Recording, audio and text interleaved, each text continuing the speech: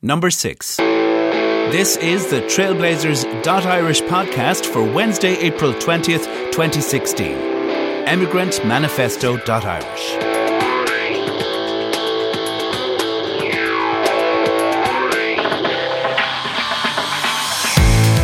Fáilte roimh, I'm Conor Winnichan and this is Trailblazers.Irish, brought to you by Black Knight, Ireland's leading domain name registrar. In each episode, we bring you an interview with an Irish trailblazer, someone who's building, creating, expanding, researching or otherwise blazing a trail. The one thing they all have in common is that they're using the new .Irish domain extension. .Irish, the new top-level domain for the global Irish community.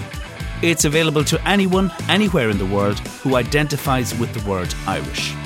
Irishness, we remind you, is more than geography or politics, it's a state of mind.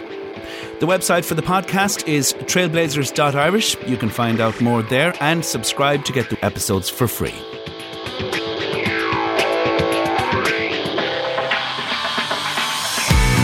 Joining us on Skype from London is Barry Johnston. Welcome to the show, Barry.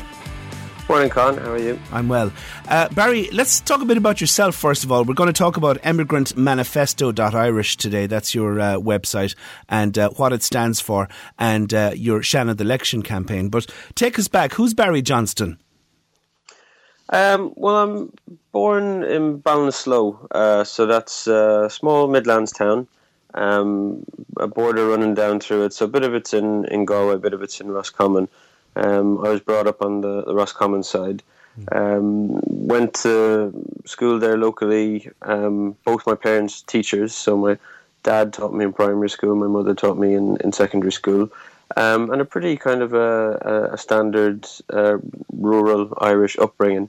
Played a bit of sports, football, hurling, and soccer as well. And moved on from Ballinasloe to study in NUIG.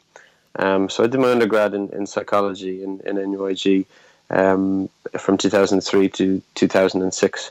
And obviously being a graduate of NUIG has put me in a position whereby I'm able to run for the Shannon on the NUIG panel as well now.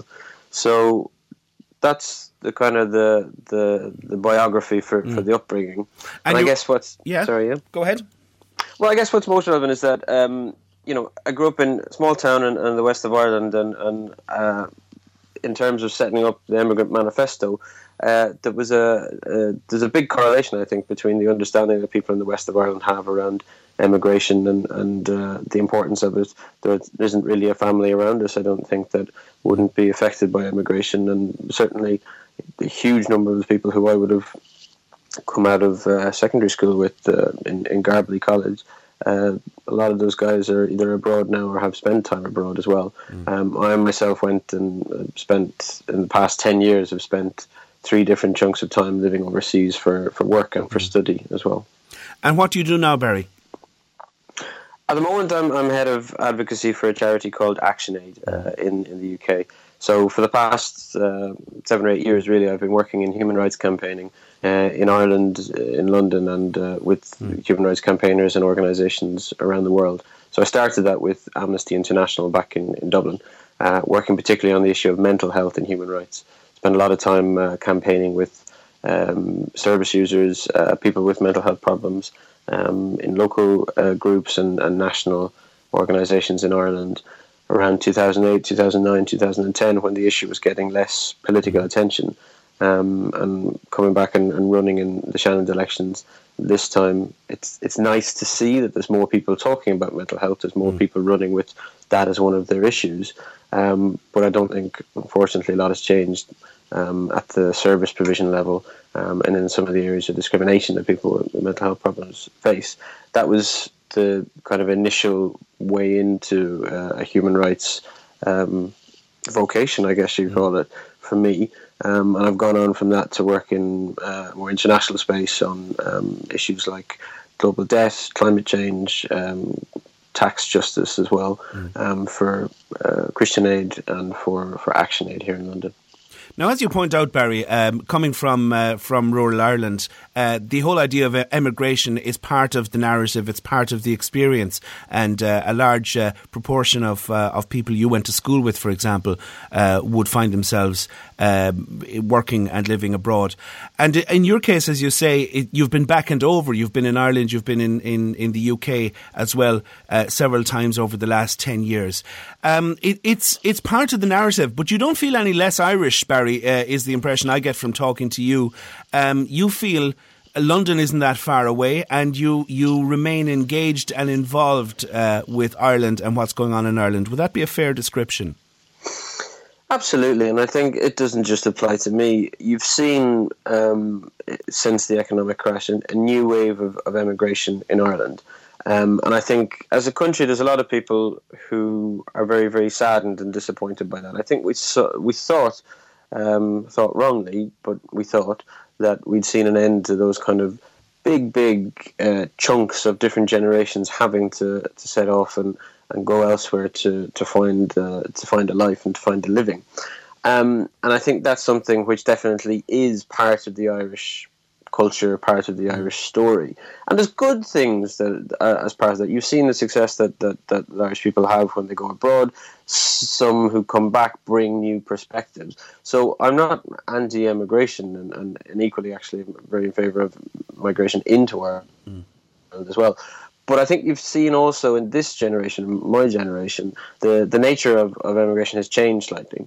So this idea that once you're gone for good, is no longer valid. I think you see people who, in my own case, I've lived abroad on 3 separate occasions now in the last 10 years. You see people who are what I call the weekday immigrants, who are actually still resident for all intents and purposes in Ireland, but who are working Monday to Friday in the UK or on the continent, for example. And then you have people who are gone much further, but who are daily in contact with home through Skype and Facebook, who are, watching live streaming Vincent Browne, who are reading the Journal, who are logging on to Irish Times.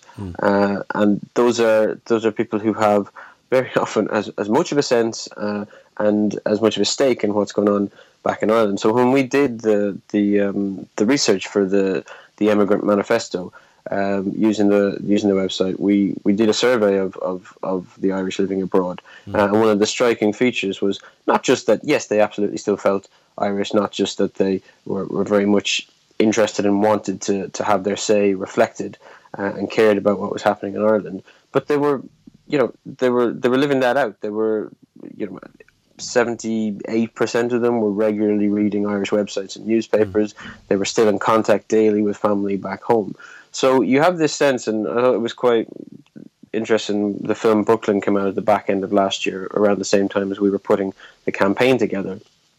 And that, you saw that in that film, that real kind of stark decision that the main character had to make around, either being in Ireland and staying here and having that life in Ireland, or something totally different far away in New York.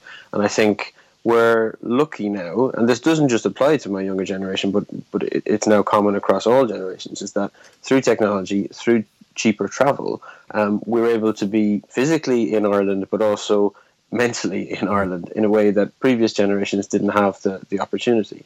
And I think while that change has taken place, maybe a bit of our cultural understanding about immigration, and certainly the political understanding of immigration, has not kept pace with that. And that's a large part of what has fed into and motivated the Emigrant Manifesto campaign. Looking at the website you have at emigrantmanifesto.irish, I saw a video with testimonials from individual immigrants, Irish immigrants around the world. One thing that came up was that they say they plan to return, Barry. Yeah, I mean, I think there's very few people who, and some of them would have a justifiable reason for doing it, would say good riddance to the country and turn their backs. There are an awful lot of people who've left in previous generations and in this who did so without wanting to, and who did so as a result of a de facto policy in the country, which was we're happy to see people go because it keeps unemployment numbers down, and it helps us to spread what the resources that are left around a bit more. And I think there's been definitely a kind of a forked tongue in the way that successive governments have spoken to these people. Happy to see them go, and all the more happy to see them send back a couple of quid and a couple of jobs. So I think there is definitely, I've sensed in my generation, and I've seen in some older generations as well, have an anger there about how some people who were themselves socially and economically excluded in Ireland were treated and continue to be excluded from Irish political and public life. And yet, I haven't met in my experience and personally, not in a position that I don't foresee a time when I will return and live there again. And I think that is an incredibly positive thing. But there are barriers to it. A lot of the canvassing of people living abroad that we did, and you can see it in the video as well on the website, talked about the difficulty in figuring out how you get back to Ireland and what that country will be like when you get there. One of the arguments that we hear sometimes when we bring the campaign on votes for the Irish abroad is that you've left, you went, and now the decisions at home don't affect you. And I think if you talk to anyone who left in the last 5 to 7 years and trying to explain to them that the decisions that the Irish government are making doesn't affect them and their ability to return, you'll get a pretty short response to that. Yeah. And that's not just around the economic issues, but absolutely the huge cuts to particularly younger people coming into the public sector, for example, to their pay and conditions make it much less likely that you'll get young graduates returning. You have issues like non-denominational education, which comes up. You have people going abroad, setting up families and wanting to come home and raise those families, but not having the kind of cultural or social diversity that's required to bring up a family in the way that they want to. And yet people are still looking backwards. They're still planning long term to go home. It's a theme that actually ties in with many of the other podcasts we have in this series.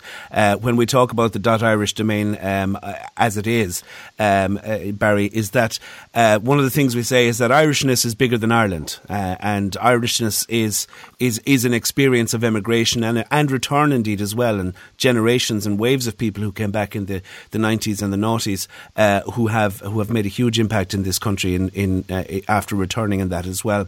You are running as a candidate, as you said there a while ago, Barry. You're running as a candidate in the Seanad election on the NUI panel, which is, I think, the NUI and the Trinity College, the Dublin University panel, are the only two options, or the only two constituencies which allow for emigrants to vote. Because if you're a graduate, now it's not a fair system because there isn't, for example, anything for the Institutes of Technology, but there are seats in the Seanad for graduates of the National University of Ireland and of Trinity. And you're running on one of those seats, or running in that constituency in the election, the postal ballot, which is happening next week. But that's a very limited option for emigrants and for a very small subset of emigrants as well, Barry. But as you were saying earlier, things have moved on internationally in terms of technology and transport. And in fact, we now lag behind other countries in terms of the opportunities they give for emigrants. Votes for emigrants isn't such a radical idea in other countries, is it? No, absolutely, and it's the first stumbling block you meet when you go out and you talk to people about this issue is this sense that what the system is in Ireland is the norm. It's far from it. Over 120 countries around the world, including virtually all of our European neighbours, provide for the ability for citizens to vote outside of the country. I think Greece has it in its constitution but hasn't yet implemented it, and Malta, it's cheaper Malta actually flies its citizens back to vote because it's cheaper because of the numbers. But that indicates to you that it's written into someone's constitution that you would actually arrange to fly people back as well. That this is something which in other countries is taken very, very seriously. And what's particularly galling from an Irish perspective is that we're the country that this most affects, because the OECD has shown that as a proportion of its natural-born citizens, we have the most living abroad. 1 in 6 Irish-born people now lives outside the state. And you cannot take 1 in 6 of your population, remove them from your politics, and not leave a massive gap there, not leave a hole in terms of what's being talked about, in terms of the ideas that are getting put into public and political conversations. But we seem quite content and almost consciously are choosing to take that group of people and say, we're not really interested in what you think might need to change in this country. But we've seen, certainly over the Shannon campaign and particularly last year with the marriage referendum as well, that the people who are gone are no longer taking that lying down. They're either acting by taking that short window, 18 months once you leave the country, where you can still travel back and vote, and they're exercising that vote, or they're getting involved with groups like votingright.ie or Votes for Irish Citizens Abroad, which are long-running campaigns and coalitions of different campaigning groups that are seeking to put this issue on the agenda. I came to the issue through the marriage equality referendum, having been out of the country for more than 4 years. When I left, I was working with Amnesty on this issue 4 years ago. And when it came around to the time for the referendum, I wasn't in a position, I wasn't eligible to vote. And that for me was a real shame, because it is one of the decisions that would weigh very heavily on my ability to come back to Ireland, to have a family there. So it, for me, felt like I was being excluded in a very, very meaningful way. And if you look here in London, the people that I work with, French, Americans, Slovenians, they're all regularly voting in different elections. The guys currently who are looking back at America and thinking, my God, what's happening with Donald Trump? They actually have the ability to affect that election from abroad. And we need a shift in mindset in Ireland to understand that the linking of the vote is not about residence, it's about citizenship. It's a fundamental right. I'm quite fortunate because the UK and Ireland have an agreement where you can vote in one of those countries. But if you go to any other country, you are going to have no vote whatsoever. So as an Irish person, you're deprived of your vote in Ireland, and you won't have a vote where you end up. So you're doubly disenfranchised. And this is something that the Irish state has repeatedly failed to address. Just to play devil's advocate, Barry, what about, isn't there a danger that on, for example, a particular issue, that immigrants could exercise a disproportionate influence on an issue which perhaps doesn't affect them, that they could find themselves in a position to influence the votes on our policy at home, which is a policy that they wouldn't actually have to live with? Well, there's a couple of arguments that come up in that regard. The first of those is economic and around taxation. And I think only the US and Eritrea, of all the countries that allow its citizens overseas to vote, actually link your vote to the issue of taxation and spending. We don't, in any other respect, link taxation and voting rights. People who pay more tax don't get extra votes. People who aren't net tax contributors in Ireland don't have their vote taken away. Your vote is around citizenship.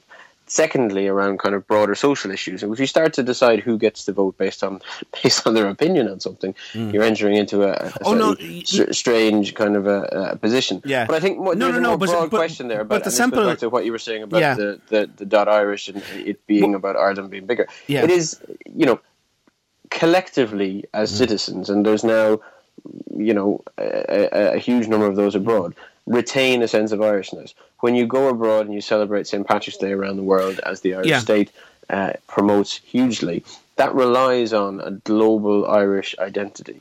And that should have some way of being reflected back into the country as well. Yeah, no. So the point I was saying is, for example, it's not about deciding who gets to vote based on their political opinion, but perhaps deciding that people who have a vote and who can influence policy live with the consequences of that policy. So, for example, if there was an issue in relation to water charges, for example, you're not affected by water charges here in Ireland, but yet you could influence policy on that.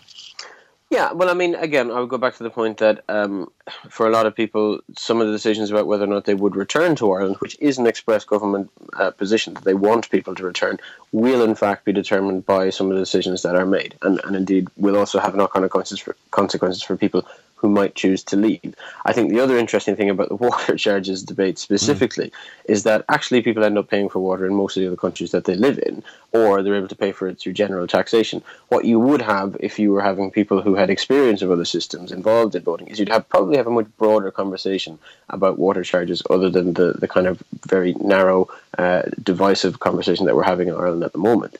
More broadly than that, I think there is an issue there around, particularly Ireland as a country having a huge number of immigrants, about there being a disproportionate impact about people not actually resident in the state. Now, I fully accept that, but if you look at the Immigrant Manifesto that we've published, it takes that into account. So it calls for a tiered voting system, and that means that you would retain, as a citizen, a vote at all times, but that would be in proportion to how much time you've spent abroad. So what we're saying is, in the first instance, we should have and this is as relevant to many residents who might be travelling on polling day. We need to have an absentee ballot.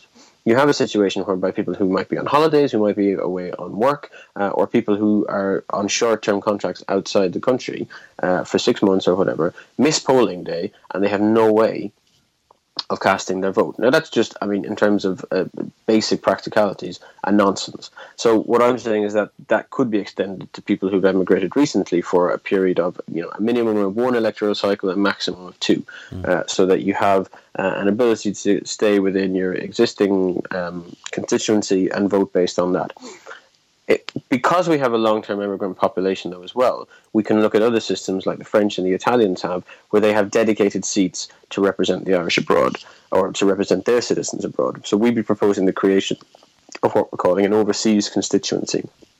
This would mean that you would have locked-in representation for that huge population of the Irish abroad. But recognising the fact that some of them are long-term abroad, it would be proportionate. So we'd say 5 seats for the different regions around the world that the Irish would be represented.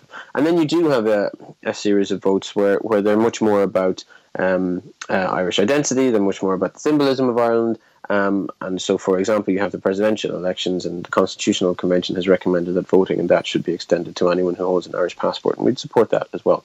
So there are ways in which you can configure the electoral system so that you take into account the fact that some people in that might have a particular stake in Irish society which is greater or lesser. The other thing is, as well, generally speaking, people who've gone who have no intention of returning and who aren't interested, they just won't exercise that vote in much the same way that people choose to or choose not to participate in the electoral process at home as well.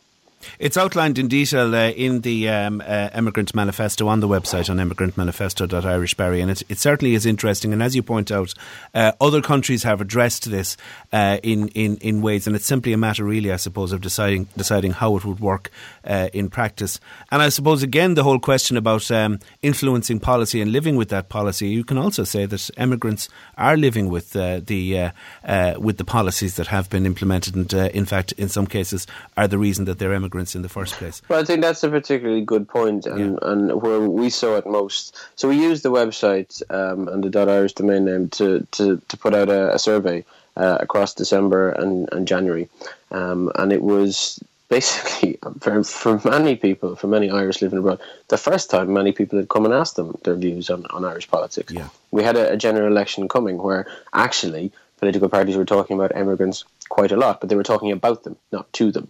So we conducted the survey across 2 months. We had over 200 contributions and a wide variety of representative bodies and advocacy groups for immigrants as well. We specifically asked people how they were going to vote, how they intended to vote. And the Irish Times did a similar survey. And what was notable in that was in both of those, surveys, the Fianna Fáil party didn't get into double figures in terms of voting. Now that's very, very different to what actually ended up happening back in Ireland. And my interpretation of that is that the people who were at the sharpest edge of the outcomes of the economic crisis and the crash, the people who were actually forced to leave the country, haven't quite forgiven or forgotten just yet. That's a very, very interesting point, Barry. The details, as we say, are in the website at emigrantmanifesto.irish. Tell me who's involved with emigrantmanifesto.irish, Barry. How did you get involved with this? Who else is involved? And what kind of relationships do you have with other campaigns on the same issue? So, I mean, I think it was something that I founded, but it relies on and is built on the work that's happened really for decades in the Irish immigrant communities in the UK and America particularly. I got involved after the marriage equality referendum with Votes for Irish Citizens Abroad here in London, and was particularly interested in making sure that in being interested in the topic, I didn't kind of ride in as Johnny come lately and do it in an ill-informed way. And through them, met networks of groups who'd also been working on for the marriage equality campaign. So you've got the likes of We're Coming Back and Get the Boat to Vote, who were very active during that and very also active in the Constitutional Convention and the submissions to that. You also then have more kind of representative groups and service providing groups in the Irish diaspora community, who you're able to tap in through those networks as well. The idea for the manifesto and for the Seanad campaign was to generate political interest and momentum at a time when other political decisions were being made. I didn't want us to have a general election which was absent the voice of Irish people living abroad, and I didn't want it to end the day that the general election ended, and that's why we chose to run. In the end, we're running two Seanad candidates, myself on the NUI panel and Ed Davitt, who's running on the Trinity panel, and we're both running jointly on the Emigrant Manifesto platform. But gratifyingly, we've seen now Sinn Féin have nominated an emigrant for one of their Seanad candidates. There's a gentleman running on the business panel or the trade or the industry panel for the Seanad who lives in Atlanta as well. So we kind of think that we're tapping into something which is a bit it's a bit on trend, and my hope is that once we're the far side of the elections, we'll have the first, if not a couple, of emigrant senators to represent the Irish abroad. So that would be, purely by virtue of that person, and obviously I'm hoping I'll be one of them. Their presence in the Seanad, it will actually change the dynamics of Irish politics. You'll have someone in there who is there specifically to represent those views. Now, the Irish diaspora community has always been very, very adamant that it is Dáil representation that they want, not just in the Seanad, and there's strong reasons and arguments for that. But it's a first step. Mm-hmm. How is it going from a practical point of view, Barry? How do you campaign for an election to the Seanad in a situation like this, where you don't have doors you can knock on, and you're appealing to a very widely dispersed electorate? Yeah, well, I mean, I think it goes without saying now, but probably should be said, that the Seanad system is a total anachronism. Mm-hmm. It's totally out of date, and it needs to be reformed. It's true that it is the only bit of the electoral system that gives voice to the Irish abroad, but that's more by accident than design. The legislation was drafted in 1937. It was deemed that it would be a postal ballot. I don't think at the time they had the foresight to think that, this will allow Irish immigrants who go abroad to have a vote. It just means that they didn't explicitly preclude changing your address to be an overseas address. So there's, on my panel, the NUI panel, there's roughly, out of 100,000, there's 2,500 people who've gone to the bother of changing their address to overseas. So hoping that they'll be interested in casting their vote for me. But that kind of gives you a sense of the scale and the breadth as well of the constituency. You have, when you decide to run, if you pay €155, you're given a CD-ROM, which has 103,000 names on it, addresses and degrees. And that is the sum total of the knowledge that you have about your electorate. And they are, as I've said, including 2,500 people who are registered abroad, spread widely across the country and now across parts of the world as well. There's over 1,000 people registered in the UK who have a vote. That's actually more than are registered respectively in counties like Longford or Leitrim or Cavan or Monaghan. And then you have big groupings of people in the main cities and around the universities. So the state pays for one mail shot to everyone. You have to pay for the printing and the design of that yourself, which is where some of the cost of campaigning is incurred. And then anything beyond that is entirely up to you. So you will have better resource candidates who are able to do supplementary mail shots and who are able to organise door-to-door canvassing as well. So you can look at things like search the database by address or postcode. So in Dublin particularly, you can identify pockets which have large numbers of graduates. So there are ways of getting to, but you are a little bit removed from the electorate, which means that you're not at the same disadvantage as an overseas candidate as you would be in the general elections. I think running a general election campaign wouldn't be feasible at all, and that's why we chose the Seanad, because you had that loophole around people overseas who could vote, but also because you weren't totally on a hiding to nothing. There is the possibility and the feasibility that you could actually get elected. My own circumstance, I've spent some time back in Ireland, but because I'm still working abroad, it hasn't been possible to spend it all the time for the campaign back there. But spent Easter and the weeks around Easter back at home, and have been going to, for example, teachers' conferences and to the university campuses. And there you do get to meet people, you do get to meet voters. And I think particularly in the Seanad elections, voters are often surprised when they have face-to-face contact with the candidate. So it does make a difference, and I think they appreciate that too. I think the particular message that I've been given to NUI Seanad voters is that they actually possess a privilege in Irish society. They have an extra vote in what is an unfair and an unequal system. But we voted to keep this system, albeit most people voted with the intention to see it reformed. Now we're waiting for political parties to get together and bring that reform about. In the interim, I think voters can do a bit of de facto reform. So one of the things that voters can do is they can say, because I have this extra vote, I'm going to use this vote to represent people who don't have a vote. So for those who have an extra vote on the Seanad elections, I'm asking them to cast that vote for an immigrant candidate who would represent those people who don't have votes. And I think that principle, even without reform, could be extended. I'd love to see a situation whereby we have migrant candidates, where we have candidates running from the traveller community as well, because I think the idea that we'll somehow change politics by electing the same people who've been running the show for the last however many years, we're going to be disappointed by that approach. And I think that there's an onus there on people to put themselves forward, to be selected, and then on voters to use their votes in ways that do actually change the makeup of people who are involved in politics. What kind of response are you getting to your message? I mean, find me a politician who tells me they're getting a bad response to their message. But actually, yes, the noises on the doorstep have been very positive. I think occasionally you'll get a skeptic who thinks some of the arguments that we talked about earlier against the principle of immigrant voting. It usually takes 2 or 3 minutes to talk to the whys and the wherefores to convince them, but mostly you get people who think immediately of their son or daughter, their cousin, their nephew, their niece, their brother or sister, and think, actually, that I get that.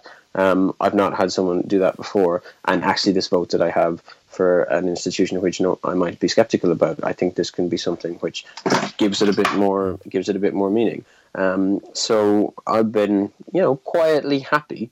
First-time candidate running against some big hitters, some very well-resourced opponents on the campaign trail. Realistic about my prospects, but there's 2 things here. One is getting elected, and the other is putting the issue on the table. And I think we're really succeeding with the latter, but we're not quite prepared to give up on the former either. Besides the obvious issue of immigrant voting rights, Barry, are there other issues on your platform? Are there other policies that you would that you're campaigning on? Yeah, well, I mean, I've hinted at some of them already. So, as much as I'm a campaigner for Irish immigrants' rights, I think the flip side of that is campaigning on migrant rights in Ireland. And I think there are another group of people who have no voice in the Irish political system. And I think particularly at the moment with the European refugee crisis, it's putting a really unflattering light on the way Ireland has responded historically on refugees and asylum seekers, but is also responding currently. I have no doubt that in 10, 15, 20 years' time, they are going to see reports written, investigations produced, and apologies from politicians on a similar level to what we saw around the industrial schools and clerical sex abuse. We have a massive human rights blot on our copybook at the moment in the way that the direct provision system inhumanely treats refugees and asylum seekers, and I would be absolutely passionate in campaigning for that removal. The other area where I think we have historical wrongs to right is how we deal with the issue of mental health and how we provide mental health services in Ireland. At one point in the 50s or 60s, Ireland had a higher proportion of its population in psychiatric institutions than communist Russia. And while we're not there anymore, we still have grave deficiencies in terms of the services we're providing. Our legislation is still highly discriminatory towards people with mental health problems in a number of areas, and more widely in terms of access to education, employment and housing. People with mental health problems are very often at the bottom of the list. Another area where I've been taking previous experience of working that in Ireland, and the Seanad is a place where these kind of issues, you tend to see them given greater profile. I always say that the Seanad represents the best and the worst in Irish politics. You see senators who go in there, who use that platform to profile issues and to represent marginalised people in Irish society that you don't always get in the Dáil. Now, similarly, you have the flip side of that, and you have clientelism, you have paternalism, and you have people who are using the Seanad as either a retirement home or a training college for the Dáil, and that's the downside of it.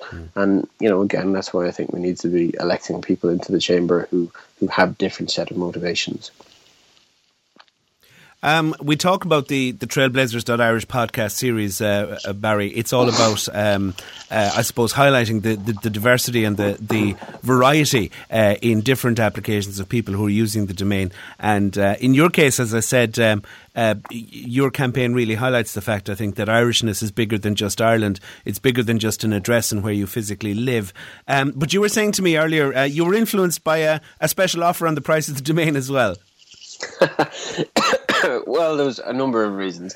When we were setting up the website, I spent quite a while thinking about the name we give it, and Immigrant Manifesto was where we got to. But we were in the process of registering it, and could have gone with .ie, which would have been the obvious one. But .Irish, it was on offer. It was 20 quid cheaper.